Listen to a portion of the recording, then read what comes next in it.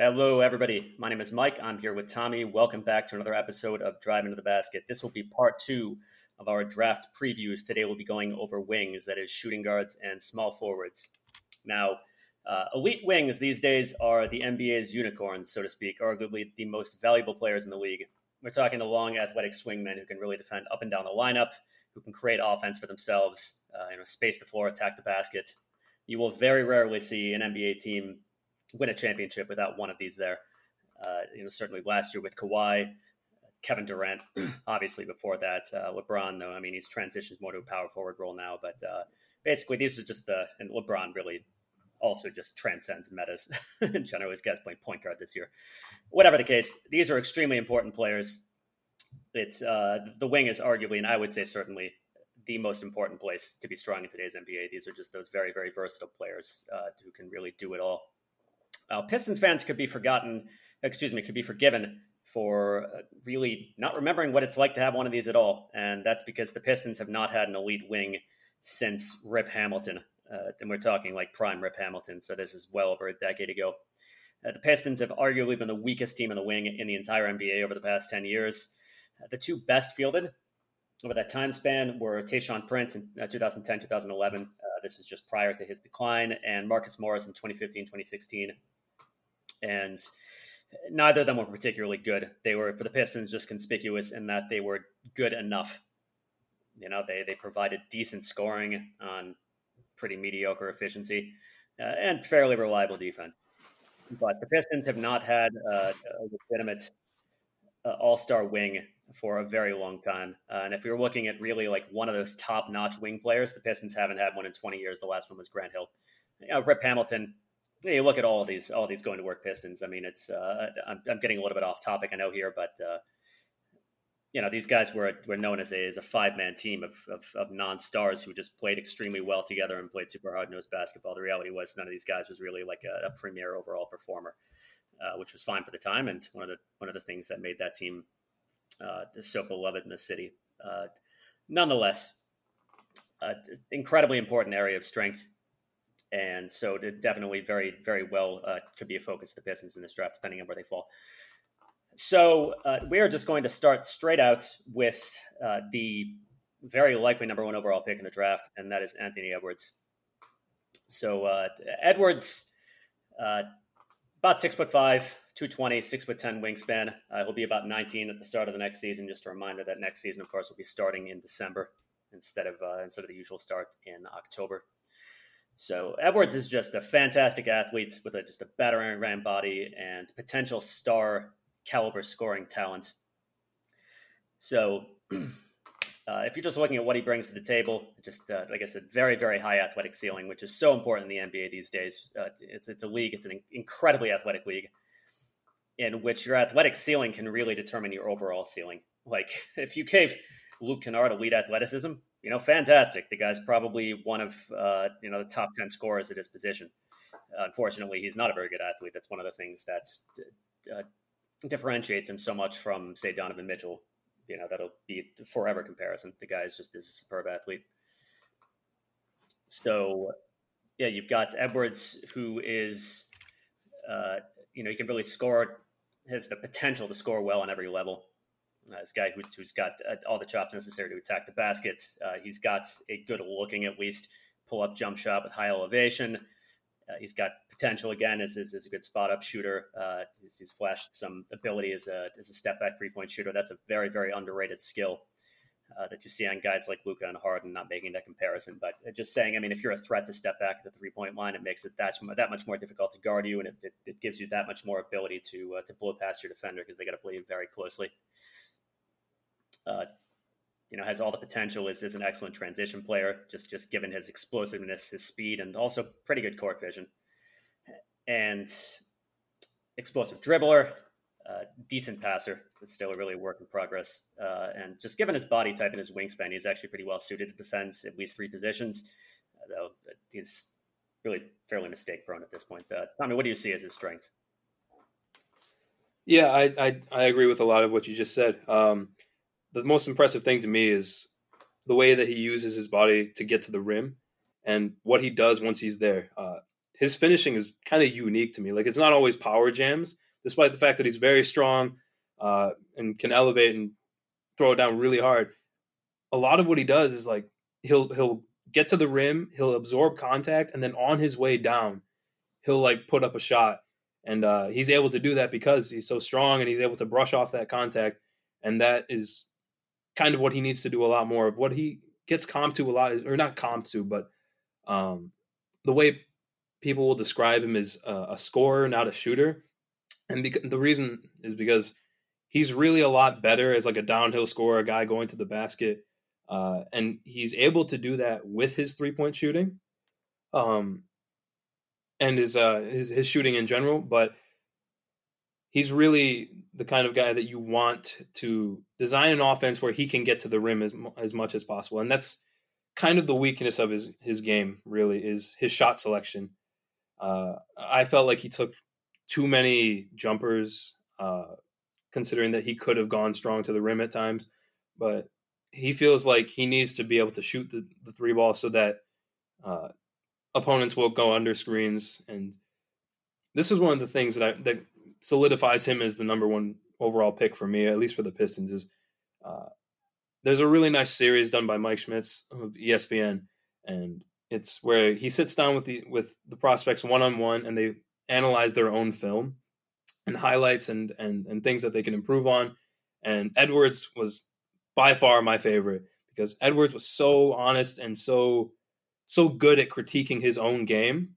A lot of times, like before Mike even said what he was going to like comment on, Edwards knew, like, you're showing me this clip, this is what you're about to say. He was really, really good at critiquing his own game. And I have high hopes on him learning to play a better role in the NBA. I think the key with him, for the Pistons anyway, would be for Casey to kind of encourage him to play better defense and taking the ball out of his hands a little bit. I feel like he was given too much of a role at Georgia, and it kind of led to him playing into some of his bad habits where he was like taking bad shots, or like instead of passing out of a double team or like getting cut off in the post, instead of passing out to somebody on the perimeter, he would take a mid-range shot. I don't know. How do you feel about that? I agree. His percentages in the NCAA were terrible.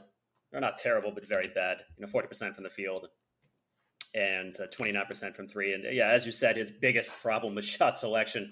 The guy took a lot of really difficult shots. A lot of them were contested jumpers, whether pull-up jumpers, on which he did not do very well at all. He was not efficient at all from between the arc and the paint. Like I said, just bad 3-point jumpers. And part of this can be chalked down to the team on which he played, since he was responsible for all of the creation on that team. He played on a very, very overall weak offensive roster. But part of it, like you said, he just settled for jump shots when he could have gone to the basket. And that's something that could change. He's got all the tools he needs to be good to be a good scorer on the way to the basket. And that's of course, you always want to see a guy maximize his talents, but also it's just a super important skill at any level in basketball to be able to score at the basket. So yeah, definitely needs to work on his shot selection, learn to pass when necessary, attack the basket. Like I think when you look at his shooting percentages, it's different from, say, like LaMelo. I think Edwards definitely has the touch as a shooter, definitely has the touch as a scorer. Definitely a ball stopper. That definitely needs to change. I mean, you just lose so much in the way of options in the NBA if a player has to be on the ball. It's a little different in some cases.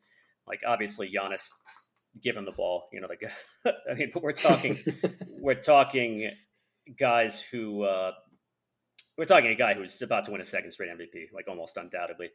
So if you have enough talents, you can buck, like I said before, you can buck the trends. But in general, you don't want ball stoppers on your team. You want guys who are able to give up the ball, score off the ball, are willing to give up the ball, and so on and so forth. Otherwise, you're just really losing a lot of offensive options.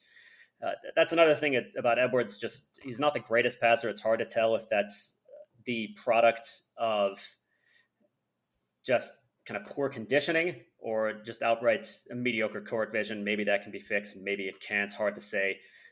As you noted, not the greatest on the pick and roll because he's not reliable enough as a shooter yet. Also, he's not the greatest at finding the open man, and that could actually make it a significant.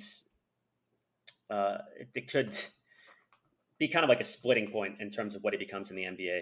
Like if he's just a kid at this point who is yet to develop really as a passer, who has the court vision he needs and has the ability and has the ability as a passer, just basically has the tools necessary to become a good passer, then fantastic. If you're a great scorer and you're also a good passer, I mean, you got absolute superstar potential.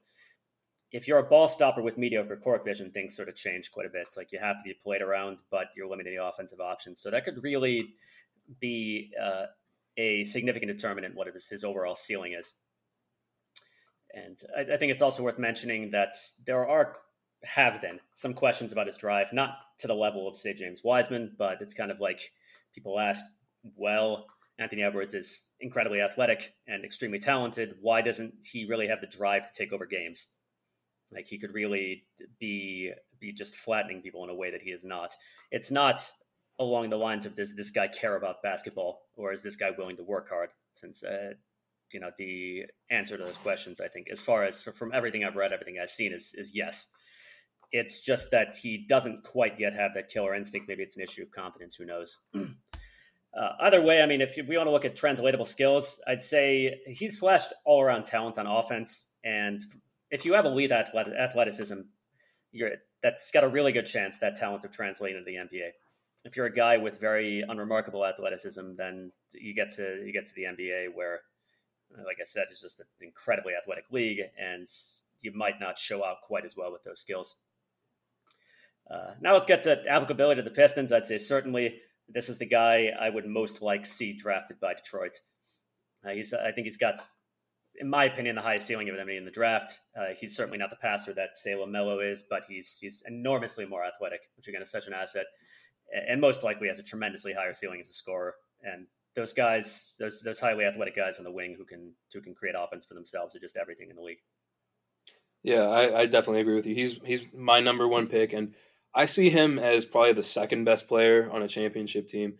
And I say that because he is only 6'5", and I do think that there's a certain amount of risk with him because his percentages aren't quite there yet.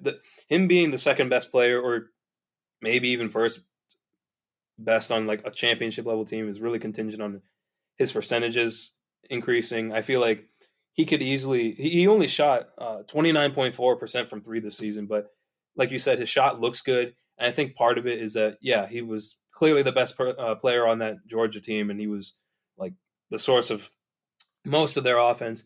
And he does take tough looks, and he takes shots from pretty much anywhere. And I kind of mentioned that in like a negative way earlier, but at the same time, that's kind of what makes him a more dynamic scoring threat. That's how you get players who need to be guarded at all three levels.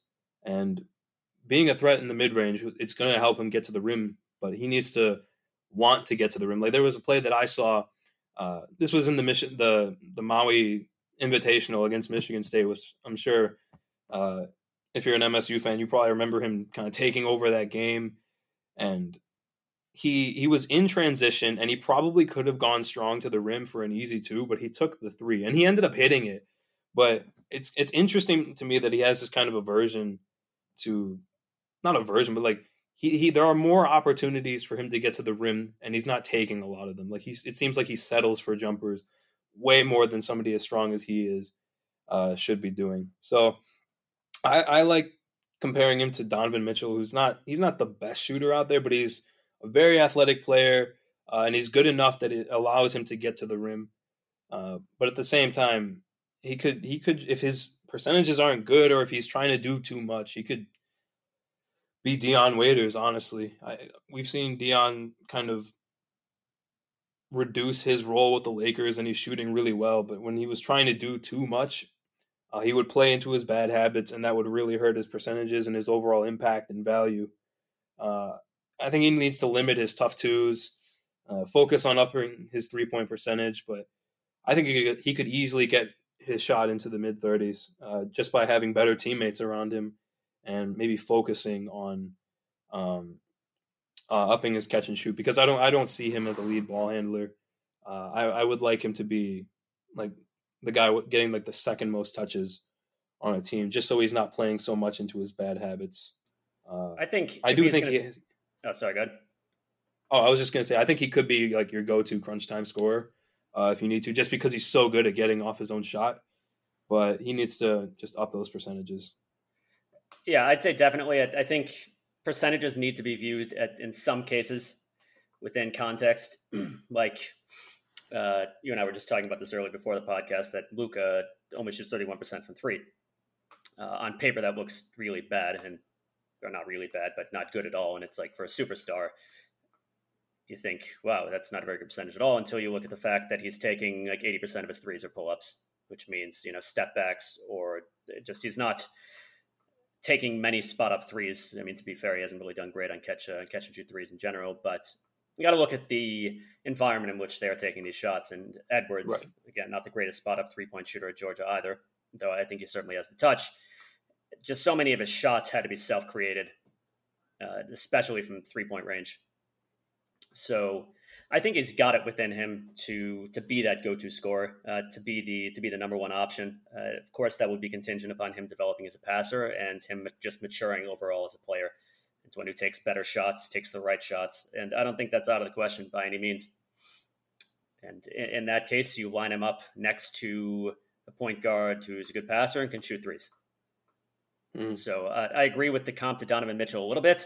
I think that Edwards actually has a significantly higher ceiling as a scorer, not significantly higher, but higher ceiling. I think he's got more raw offensive talent than Donovan Mitchell. And don't get me wrong, Donovan's a good scorer. He creates a lot of his own offense, and he's I think this season close to 25 points on, I think, 56% true shooting. So very good, not elite, but very good. I think I wouldn't look at Waiters as his his floor. I would look at Andrew Wiggins, kind of wasted talent, like really high, just a great degree of athleticism, and just a ton of raw talent, who just doesn't have the right mindset to capitalize on it, and instead is just an endlessly inefficient scorer and a lazy defender, and a guy where it's like, this guy could actually be a really good player if he actually had the proper attitude. Like, he'd be a really good player, but it just hasn't happened. Yeah, I can see that. Yeah. So Edwards, I'd say, like I said, for me, would be the number one overall. I think I don't remember who would be your number one if you were to select somebody over Edwards for the number one overall pick. Who would that be? If it wasn't Edwards? Yeah, because you said, did you say you think he could be the first or second best player? Who do you think would be the best player in the draft? If it's, I said he could be the number one or the number two option on a championship team, but he is my number one overall pick. Okay, gotcha. All right, so from there, why don't we move on to Isaac Okoro? So Okoro, I know, Tommy, you do not like him at all. I'm not a big fan either. No. So he's 6'6", 225, 6'8.5" wingspan. Will be a little bit under 20 at the start of the next season. Okoro is a highly athletic, multi-positional defender whose biggest potential weakness lies in his wonky shot. There are honestly some guys who never learn to shoot, and it's kind of concerning to see these mechanics from somebody, even somebody as young as Okoro. So you look at his pros; he's an excellent athlete, very explosive, very good leaper, and great mobility, though. On the anthrometric end of things, his wingspan at only about 2 inches longer than his height is nothing special. So on offense, decent slasher, decent cutter, pretty good in transition just because of how athletic he is. And I mean, the really special thing about him is his defense. He projects is a highly switchable, as I said, very multi-positional defender who could probably defend 4 positions and maybe even do a decent job at defending centers. The guy's is very strong. He's very quick. He's tenacious. He's just a ferocious defender. Really hard work and a team player. Now, his con, of course, can be summed up in one thing: very weak offensively. He's very raw.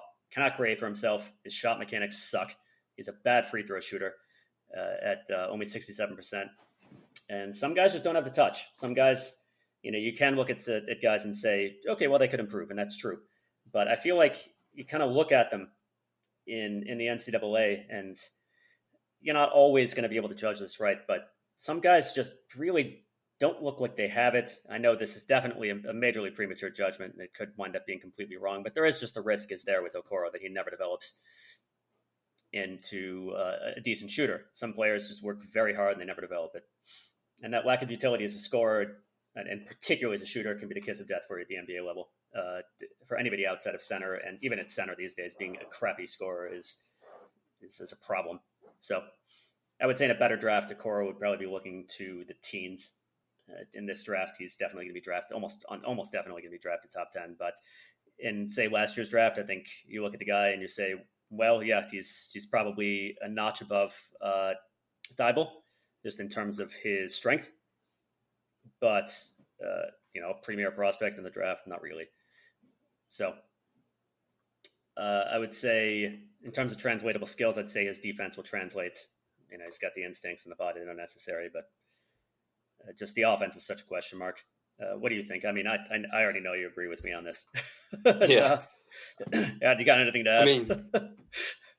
I mean, he got a lot of his points by like really good cuts, but I see a lot of what we saw in kind of Bruce Brown, where we like him because he's a hard worker. He's a very likable person, especially on defense. Like, you can see how hard he's working, but he just doesn't have the touch. And I don't want to start a rebuild with a guy who's right off the bat probably going to be fit dependent. I'm not going to bank on the idea that he's going to fix his 3-point shot, even in like a catch and shoot situation, because that's what he was doing at Auburn. They would give him the ball for the catch and shoot, and sometimes he'd hit, but more often than not, it was a miss, and a lot of them were bad misses, and that's kind of a lot of the concern there, that he's not going to fix his shot. And I don't want the Pistons to, for all the talk that we did in the last episode about, the inherent value of playing 5 guys who can shoot. I don't want a small forward who can't shoot, who's just there to bring, switching defensive presence. I don't think that guy's worth nearly as much as a guy who can play offense but has trouble on defense. I think you can hide a lot of like defensive issues with just a good defensive scheme. I wouldn't be surprised if he fell a lot lower than the mocks, because I think the NBA front office has placed more value on shooting than a lot of these guys who do these mock drafts, because like we saw this last year with Nasir Little, and he was pretty firmly in like the end of the lottery, which is where I think Okoro would have been last year as well. He dropped Nasir, hard. What's that? He dropped hard. Yep, he dropped all the way to 25 to Portland, and I don't know how he's done there since then, but not well. I would stay away from him. I don't think cutting and good defense are enough to warrant a top 9 pick in today's league. Yeah, I would say I don't know if I would compare him to Nasir Little, just because I think there were some question marks about Little's attitude. I don't think it was projected as quite as strong as a defender. But yeah, I of course agree with you overall. I think that for Pistons fans, it is very tempting to look at these strong multi-positional defenders and say, Detroit basketball. And while it is true, absolutely, that ethos, so to speak, was the driving force behind the 3 championships that have been won by the organization. I mean, that was in a very different time. Very, very different, of course. It's been about 30 years since the Bad Boys won their 2nd championship, and it's been more than 15 years since the Going to Work Pistons won theirs.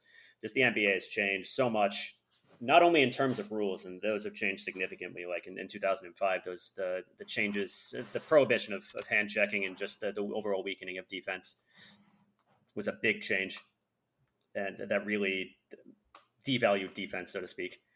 And I mean, I've said this before on the podcast. It was fun back then to watch the Pistons just eviscerate people on defense. If you're a fan of any other team, it was incredibly boring to watch. Nobody likes going in and watching their team score like 65 points. Like it's not fun to if your team is playing the defense, like I said, it's great, but otherwise it's really boring. That's one of the reasons the NBA did it.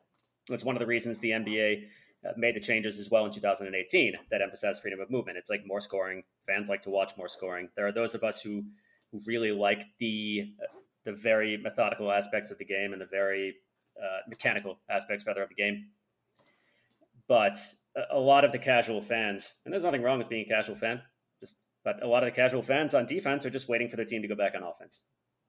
So basically, if you have to pick between, and I know I've said this before on the podcast as well, probably more than a few times. If you have to pick between a great defense and a mediocre offense, or great defense and a mediocre defense, great offense and mediocre defense, you go with the great offense and mediocre defense 100 times out of 100. And there are no ifs, ands, or buts about that.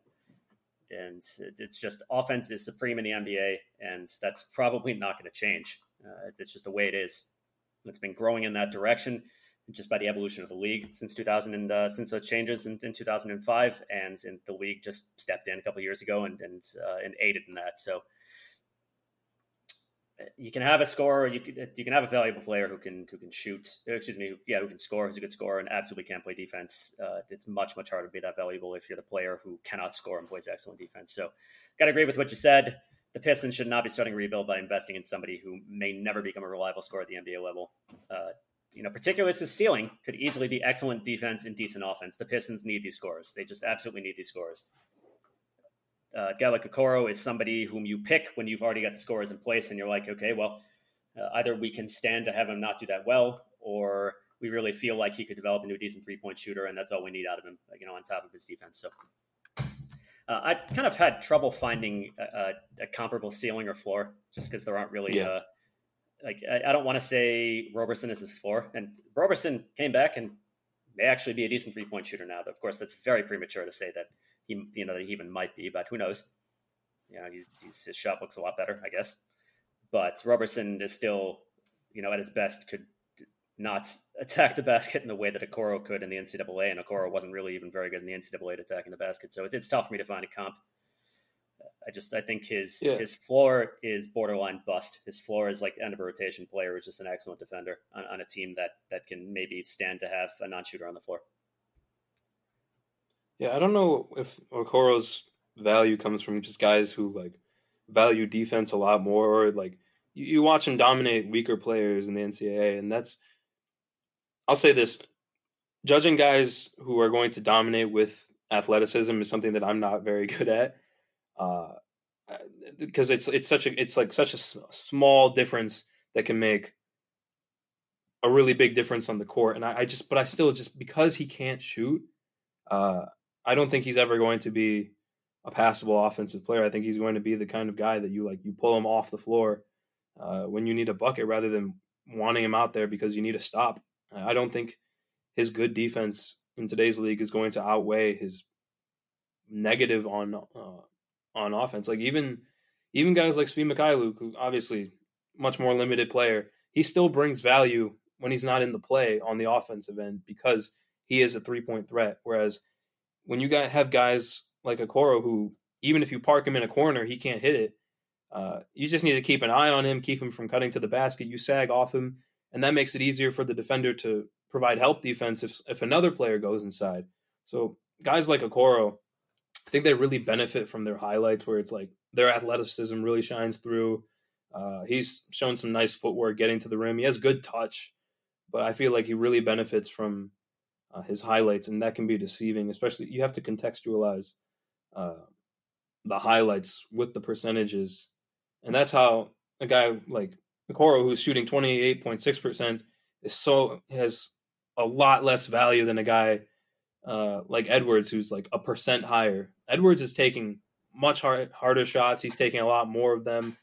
And he's doing it as the lead offensive weapon. Whereas Okoro, he's kind of he's just not really a factor on the offensive end if he's not timing a cut to the basket really well. So he even in his interview with Mike Schmitz, he says he studies Iguodala, Kawhi, and Jaylen Brown, and that sounds great. And you're like, oh, that's great, because none of those guys were particularly good shooters in college, and they all upped their percentages once they got to the league. But they are the exceptions, not the rules. I mean, we saw it with Stanley Johnson, guys who just can't put their shot together.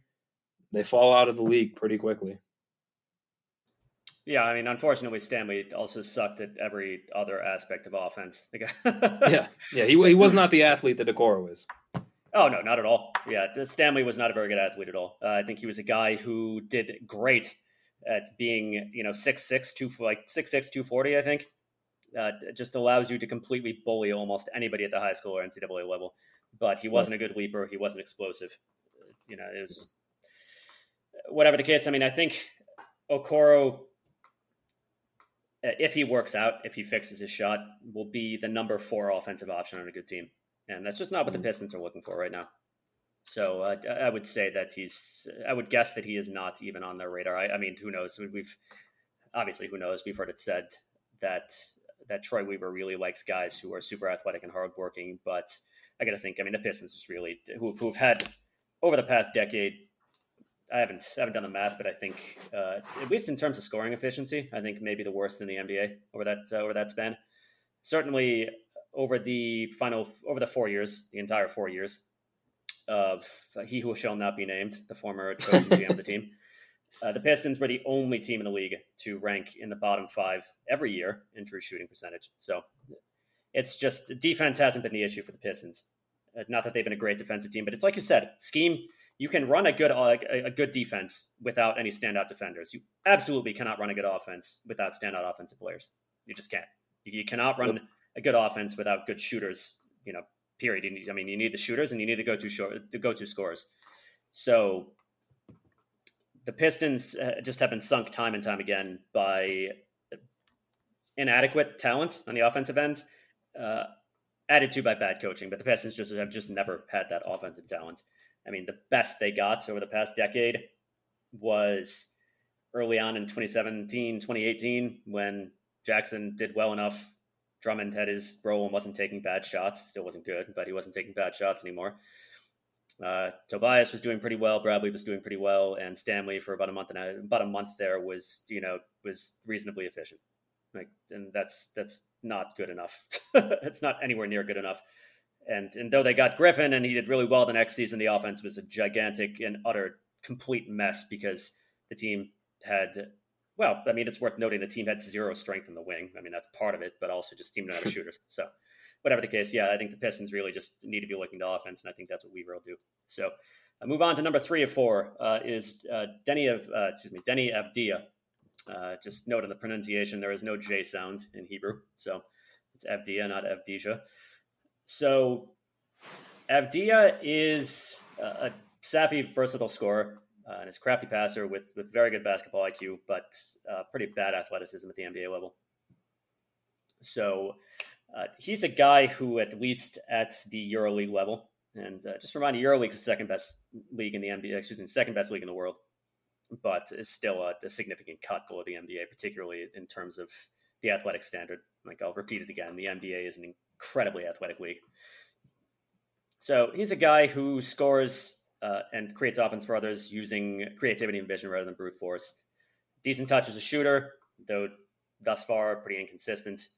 There have been promising signs, particularly how he ended the season in the Israeli League, which was pretty recent. I think he was the youngest ever MVP in the Israeli League, not nearly as impressive as Luka being the MVP of the EuroLeague, the entire EuroLeague at age 19, but nonetheless, it's a promising sign. So he's a good overall handler, pretty crafty at reaching the basket, though that'll be harder in the NBA with much more difficult defense. And his defense, though he doesn't have the greatest lateral mobility, he's got pretty good footwork, he's got good instincts, and he's a hard worker there.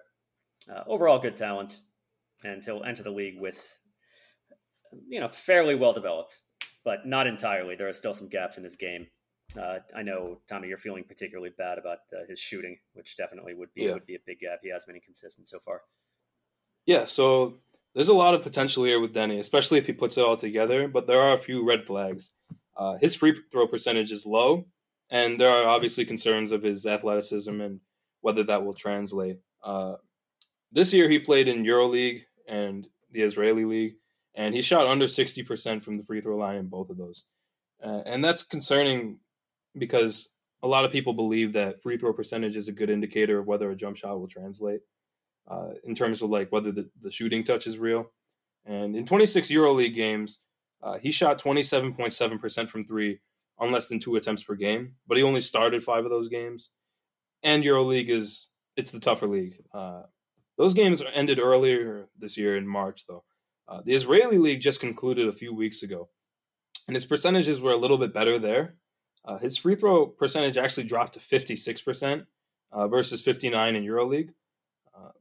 And the mechanics look fine. I don't know what the issue is there, but his three percentage rose to 35% on 4 attempts in his increased role on his way to MVP of the Israeli league. So the concern with his shot not translating, if that shot doesn't translate and he doesn't figure to be the most athletic guy in the NBA, then his passing is going to take a hit. And then if he's not passing because he can't shoot well and he's not the most athletic, what is he at that point? What are the chances of him being, a high impact player or even a rotation player at that point?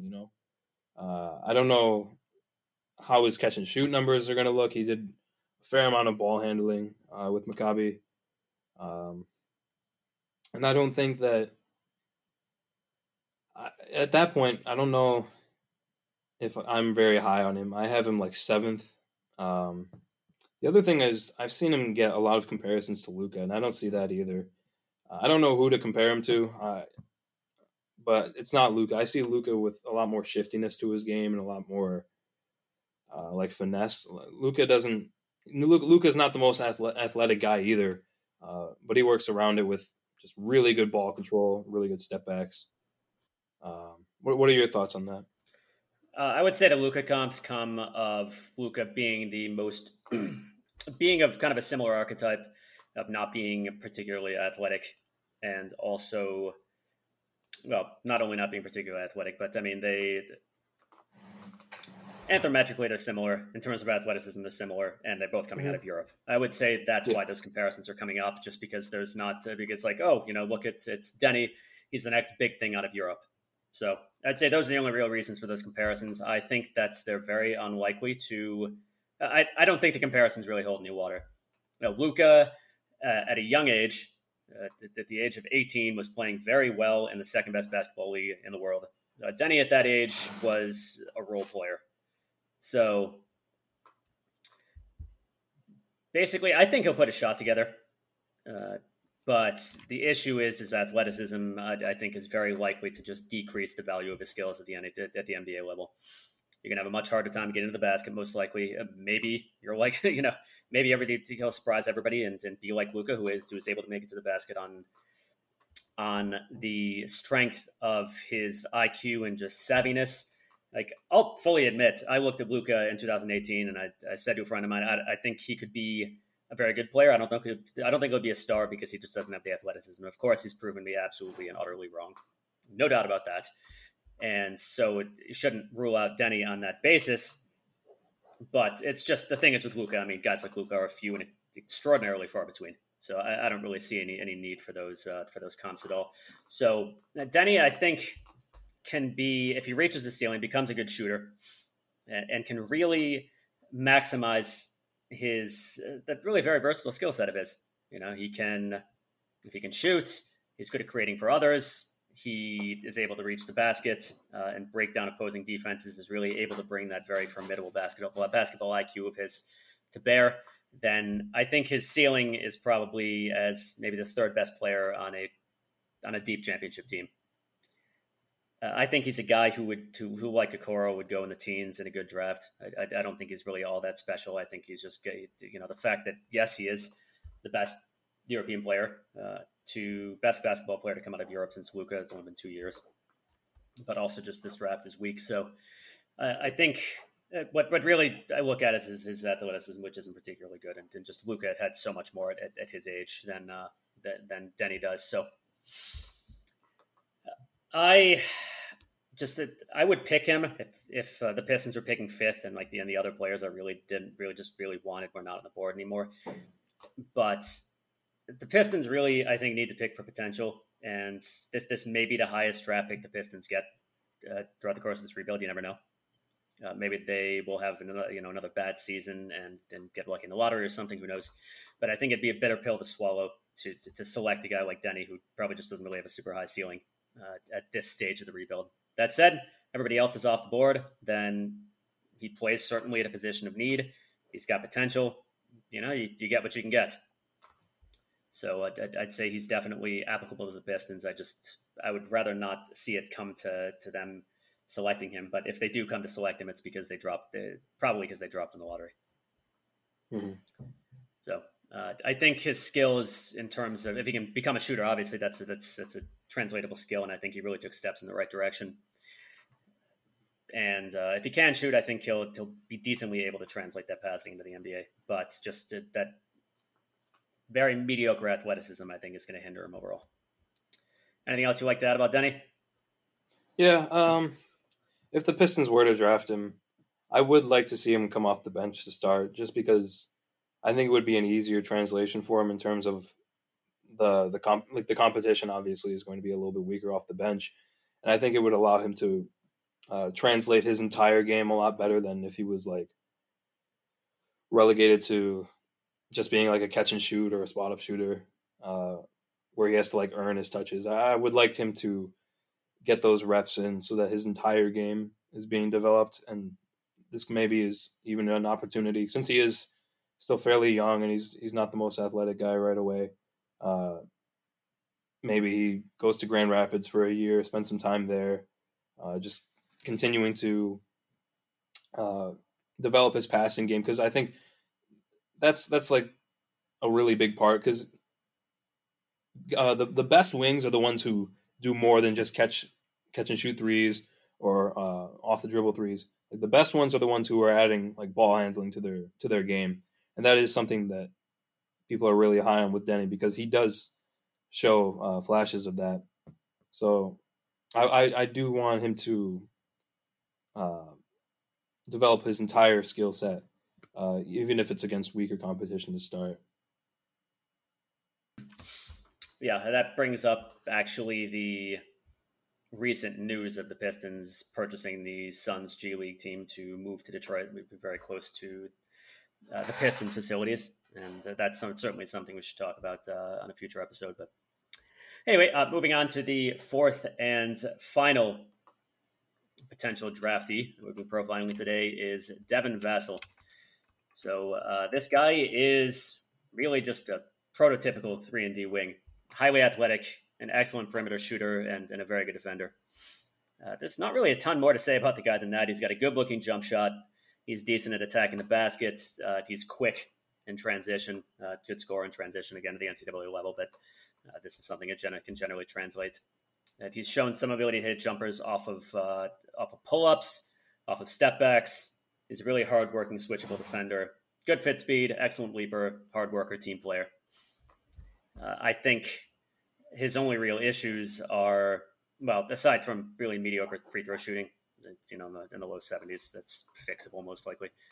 He's not the strongest. He could stand to add some mass, which he could probably do. He's not particularly explosive. Also, I just don't think his ceiling is that high, and I think the Pistons will really be shooting for a higher ceiling player. I think Vassell, just like Okoro and just like Avdia, is a player who would probably go in the double digits in a good draft. Maybe in the mid-teens somewhere, probably still in the lottery. But in this draft, though, I mean, it'd be great to have a good 3-and-D wing for the Pistons. That's something they've been desperately lacking for a long time. I think they just really need to shoot higher. I think his skills as a shooter and a defender will certainly translate to the NBA. Maybe looking at a guy like Mikal Bridges, who has actually done very well. Not very well. He's done quite well in the NBA. Underrated. I think the Sixers are definitely still kicking themselves for making that really bizarre trade on draft night in 2018. Definitely. So certainly applicable to the Pistons, but I don't think they will give him much of a look unless they really drop. It's possible they could drop, I believe, as low as 10th. And that's the only situation in which I really see them giving him a look. I would say the dream scenario for me, of course, is if the Suns management is the Suns were linked to Luke Kennard at the trade deadline, and what ultimately made the trade break down, which was going to be a couple of kind of pretty mediocre players just for salary and roster space filler, and the Suns' first round pick in exchange for Kennard. And it's worth mentioning that Kennard was injured at that time, and there was not really any consensus about the date on his return. It would wind up being about 6 weeks later. He was set to play in the very next game, which turned out after the Sixers game, which turned out to be just the game. The NBA shut down right before that game was going to be played. So I don't know if they were really looking at him as part of a playoff push because they didn't know when he was going to be ready, and the Suns were pretty far. They're really not very close to a playoff spot at the time, anyway. But whatever the case, the trade broke down because of questions over protections in the pick. The Suns apparently wanted pretty strict protections, which I'm guessing means that the Pistons said, "Well, we want this pick. If it falls in the top 5, we still want this pick. We don't want to wait until next year when you might be a better team, or we might be able to get a better deal from somebody else." And that was where the trade broke down. My dream scenario is the Pistons pick somewhere, ideally as high as possible with their own pick. And then the incompetent management of the Suns, because if I were them, I would not make this trade. But the incompetent management of the Suns, which include James Jones, who thus far has been terrible at his job, made some bizarre trades on draft day, sent away TJ Warren, not for free. He actually gave up a second-round pick to move TJ Warren. Here's a pretty good player on a good contract, and we want to pay you a draft pick to take him. And then there's Jeff Bauer, who was the titular GM under he who shall not be named, again, the former president of basketball operations of the Pistons. Also not particularly good at his job, also notoriously bad drafter. Horrible, even before he came to the Pistons. So dream scenario, the Pistons have their pick. They trade Kennard. This assumes the Suns don't make the playoffs. They trade Kennard for another pick, and the Pistons can use that maybe to pick Vassell. That would be ideal. But I don't think they take him unless they really drop otherwise. What are your thoughts? Yeah, I'm not sure if the outcome of these playoffs actually affects the draft lottery. Yeah, well, actually, they. If the Suns make the playoffs, they're not in the lottery. I believe that the seeding games are will impact. I could be entirely wrong about this. Actually, this is something I'll have to look into. But if the Suns do make the plans in the playoffs, then they're out of the lottery. That's the thing. That was one of the things that I was like kind of. This was one of those things that was kind of unclear when they announced it, but it did seem like the lottery at least was kind of set the way it was. But I had the exact same thought like yesterday, because there was this report that due to financial constraints, there were teams that were thinking of selling their picks, and of course that's like there are teams who sell like their second rounders for a few million, but if there was one team that was going to sell their first rounder for like a lot of money, I think it would be the Suns, because they don't figure to have like a super high pick. I think current lottery odds are picking somewhere around like 12th or 10th or something like that. And a lot of the moves that they make are to save money. Like we mentioned the Pistons acquiring the Suns G League team. Most G League teams are a drain. Like they're not profitable. Grand Rapids is. That's probably why they want to stay where they are, and they feel like they maybe not much longer.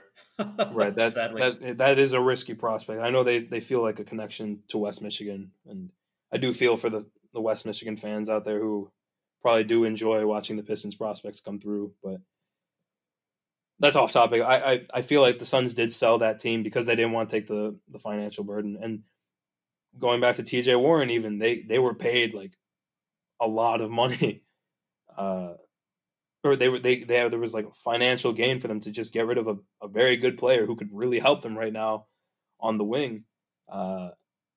If there was a team that was going to sell their first rounder, I think it would be the Suns, and I think the Pistons would be a team in the running to pay for it. And if it's not that Luke Kennard trade, which I think has a very good shot of happening, I think the Suns didn't make that trade at the time because they were afraid that their pick would jump up, as slim of a chance as that is of happening at that point in the lottery.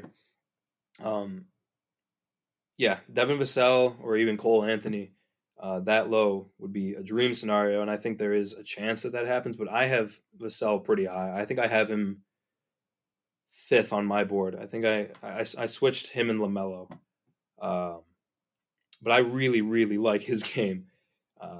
It's fairly limited, like you said, but I don't think that's necessarily the worst thing. I think he's just like that ultra role player where he's just like a really good complementary piece. I think he would struggle at least in our first year, since he would probably be he would be playing on a bad team, and bad teams without a lot of offensive weapons.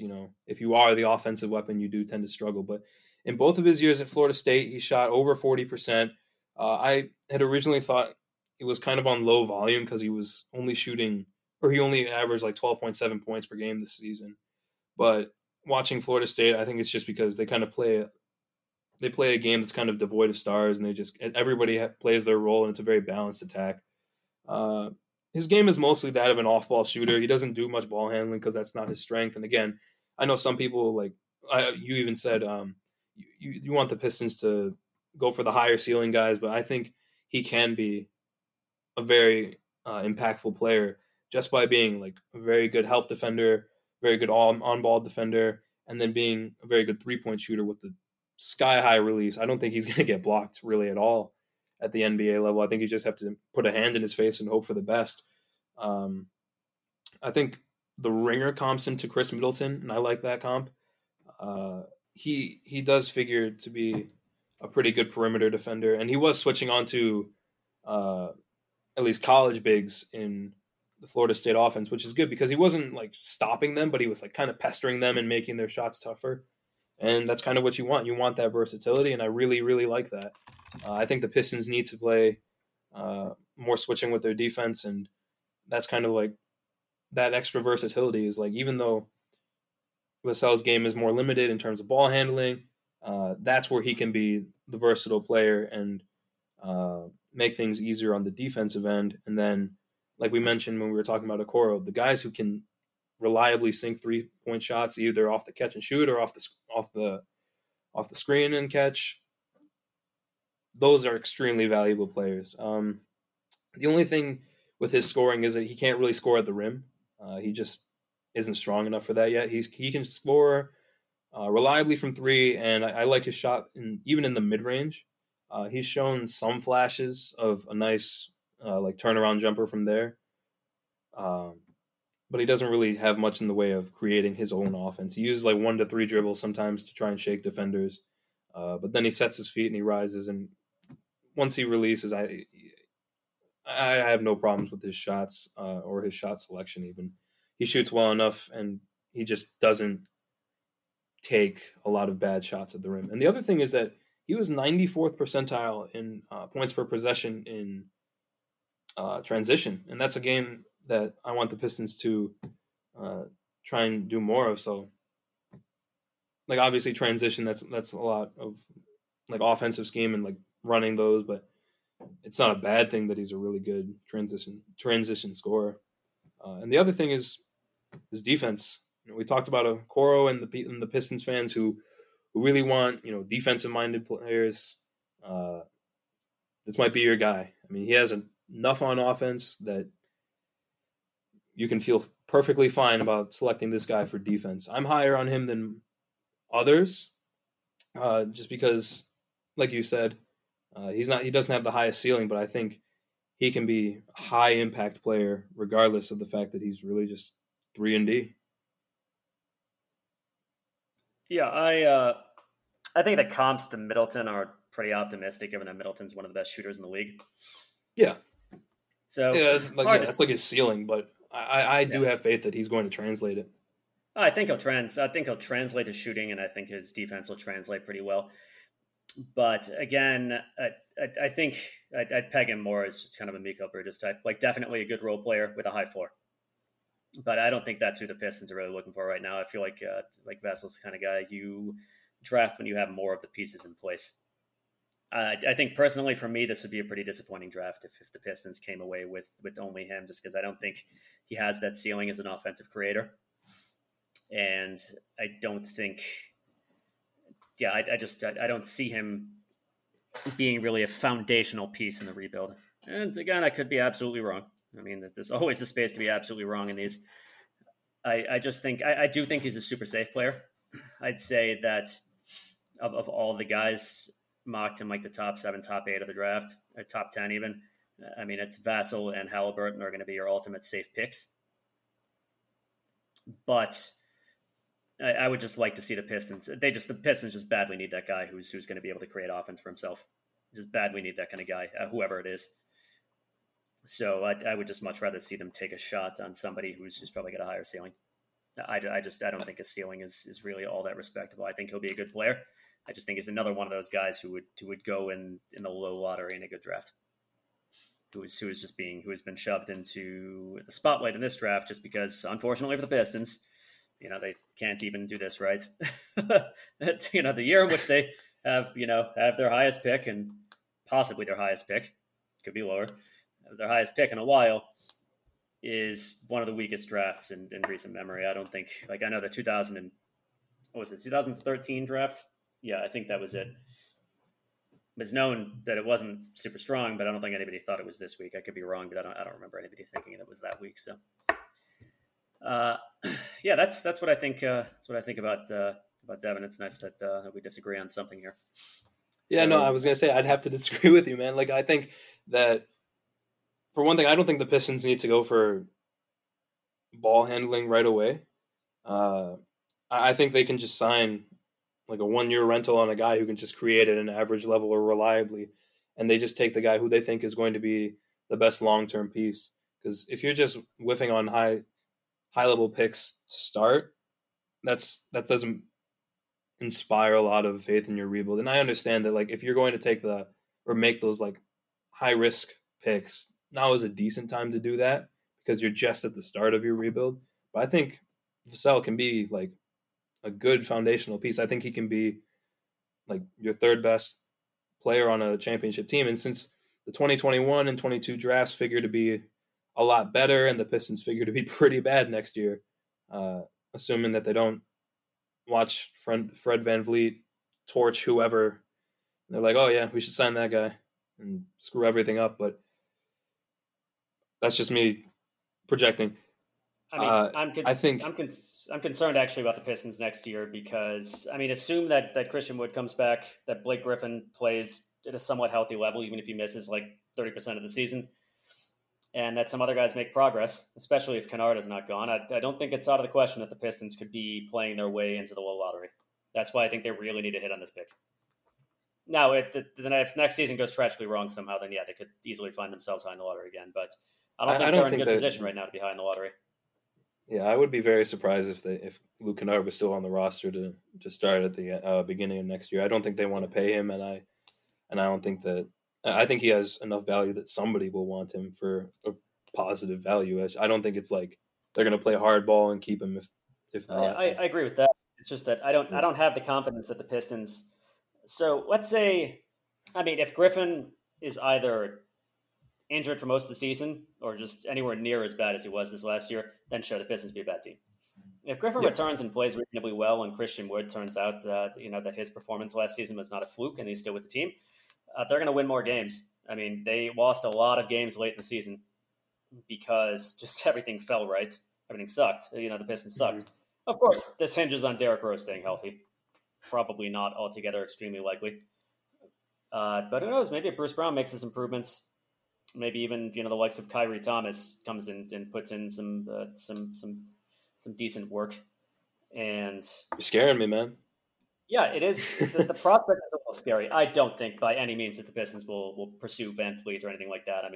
I think that Weaver wasn't brought in for that kind of purpose, just to try to pivot back and become a team with a ceiling in the first round again.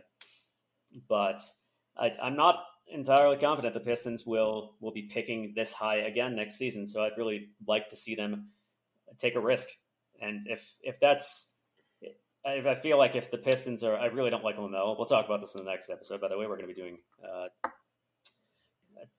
Tommy and I plan on doing point guards for the final episode of this series, and then we disagree a great deal on LaMelo Ball. I don't like him, but I would take him if the Pistons were at number 5 and he was still available. Unlikely, but if the Pistons were at number 5 and the other players I like were off the board, I would take him, just because I think the Pistons really need to take a risk. Not a stupid risk, but I think they need to take a risk with the pick that they've got. And I'd just rather not see them take a player who will be just like a high-level role player. I don't see Chris Middleton as a high-level role player, by the way. I think if Vassell turned out to be Chris Middleton, then that would be a fantastic pick for the Pistons. Mm-hmm. But I just don't see it happening. So, yeah, so the final thing we can talk about in the show, just very briefly, because this is trying to do another long episode, is the move. Is the decision of the Pistons to buy the Phoenix Suns G League affiliate and move it to Detroit, thus supplanting the Drive as the Pistons G League affiliate. That the Drive will become unaffiliated. So I know that this is another issue on which we agree. It's great for the purposes of development to have a team that is right near your facilities. You can basically they'll be developed. These players will be the team will be close enough that the players the team owns who are with the D League team can train in the Pistons facilities. They can be added to the roster at a moment's notice. They can be under the eye of the development team the entire time. I mean, it's very, very nice to have that sort of proximity. People can say, oh, well, Grand Rapids is only 2 hours away. It's like the difference between 2 hours and 15 minutes in practical terms is very significant. Guys are not going to be making a 2-hour commute every day to use your facilities. And you are not going to be making a 2-hour drive every day to see how they're doing. So I think this is a great move for the Pistons. Kudos to Tom Gores for paying the money to make this happen, because I think there's so much success to be found in the NBA from teams with those teams with very effective development apparatus, like the Raptors. The who? The Raptors. They made very good use of their G League. The Raptors did a great job. Siakam. Yeah, not just Siakam. I mean Van Fleet as well. Powell. So the Heat, of course, are famous for theirs, and the Mavericks. Like teams that are just great at developing players, and you got to have the infrastructure in place. And though I feel bad for the people, it's like you said, I feel bad also for the fans in Grand Rapids and for the Drive as an organization. It's just this. I think this is the right move for the Pistons. It's that having those players that close that you can that you've got eyes on them basically at all times, and they can benefit from your developmental staff and your facilities and everything like that. Is just a big deal. Yep. So. I mean, yeah, Robert Covington was picked out of our G League affiliate. I mean, it's great that the Pistons are seemingly taking every avenue that they can pay for to find players. I mean, they pulled Christian Wood off the waiver wire. It's very encouraging to me that they're not just trying to, sign role players or like guys who are just like earning big money. I mean, even every time Van Vliet goes off, some big writer's like, oh, well, the Pistons have just added another $1 million to their contract offer for this guy. I don't want that.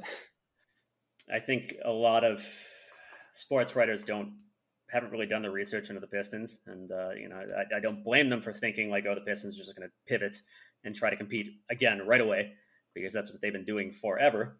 But it's different, and the team has come out and said that. Tom Gores came out and said, we don't want to be the 8th seed every year. It's pretty clear that when the Pistons got rid of a big chunk of the roster, including the presumptive two-man core of only like 4 years ago, or 3 years ago, for nothing. Nothing, including like a pick that's most likely to amount to nothing in 2024. And all the statements by the front office that this is a different situation. So I'm not worried about them going all out this summer unless Tom Gores just abruptly changes his mind, which is possible, but I think unlikely. So, yeah, I like the direction things are going, but just like I said, I just wish and you hate to say this about your team. You just hate it because you like to see a team win. But I wish I had more confidence that the Pistons would be bad next season. Because I don't think they have the pieces right now, the young pieces and just the overall talent necessary to, I think, even taking into account this summer, I think they need at least another year high in the draft in order to get the foundation that they need. And, I'd prefer 3 to 4, not 3 to 4, 2 to 3 more years in the high lotto. I'd say 2 years. The only other way I see it is if you draft like a point guard this year in the draft and that point guard does great and Sekou makes a huge leap and Wood is great, then okay, cool. Maybe you keep Kennard and you've got yourself a decent core, and Bruce Brown really makes a leap. But I think the possibility of that happening is very low. So anyway, I'd like to thank you all for listening. As I said, the next episode will be the final one in our draft profile series that will be looking at point guards, including the aforementioned and very polarizing LaMelo Ball. So thank you all for listening. We will catch you next time.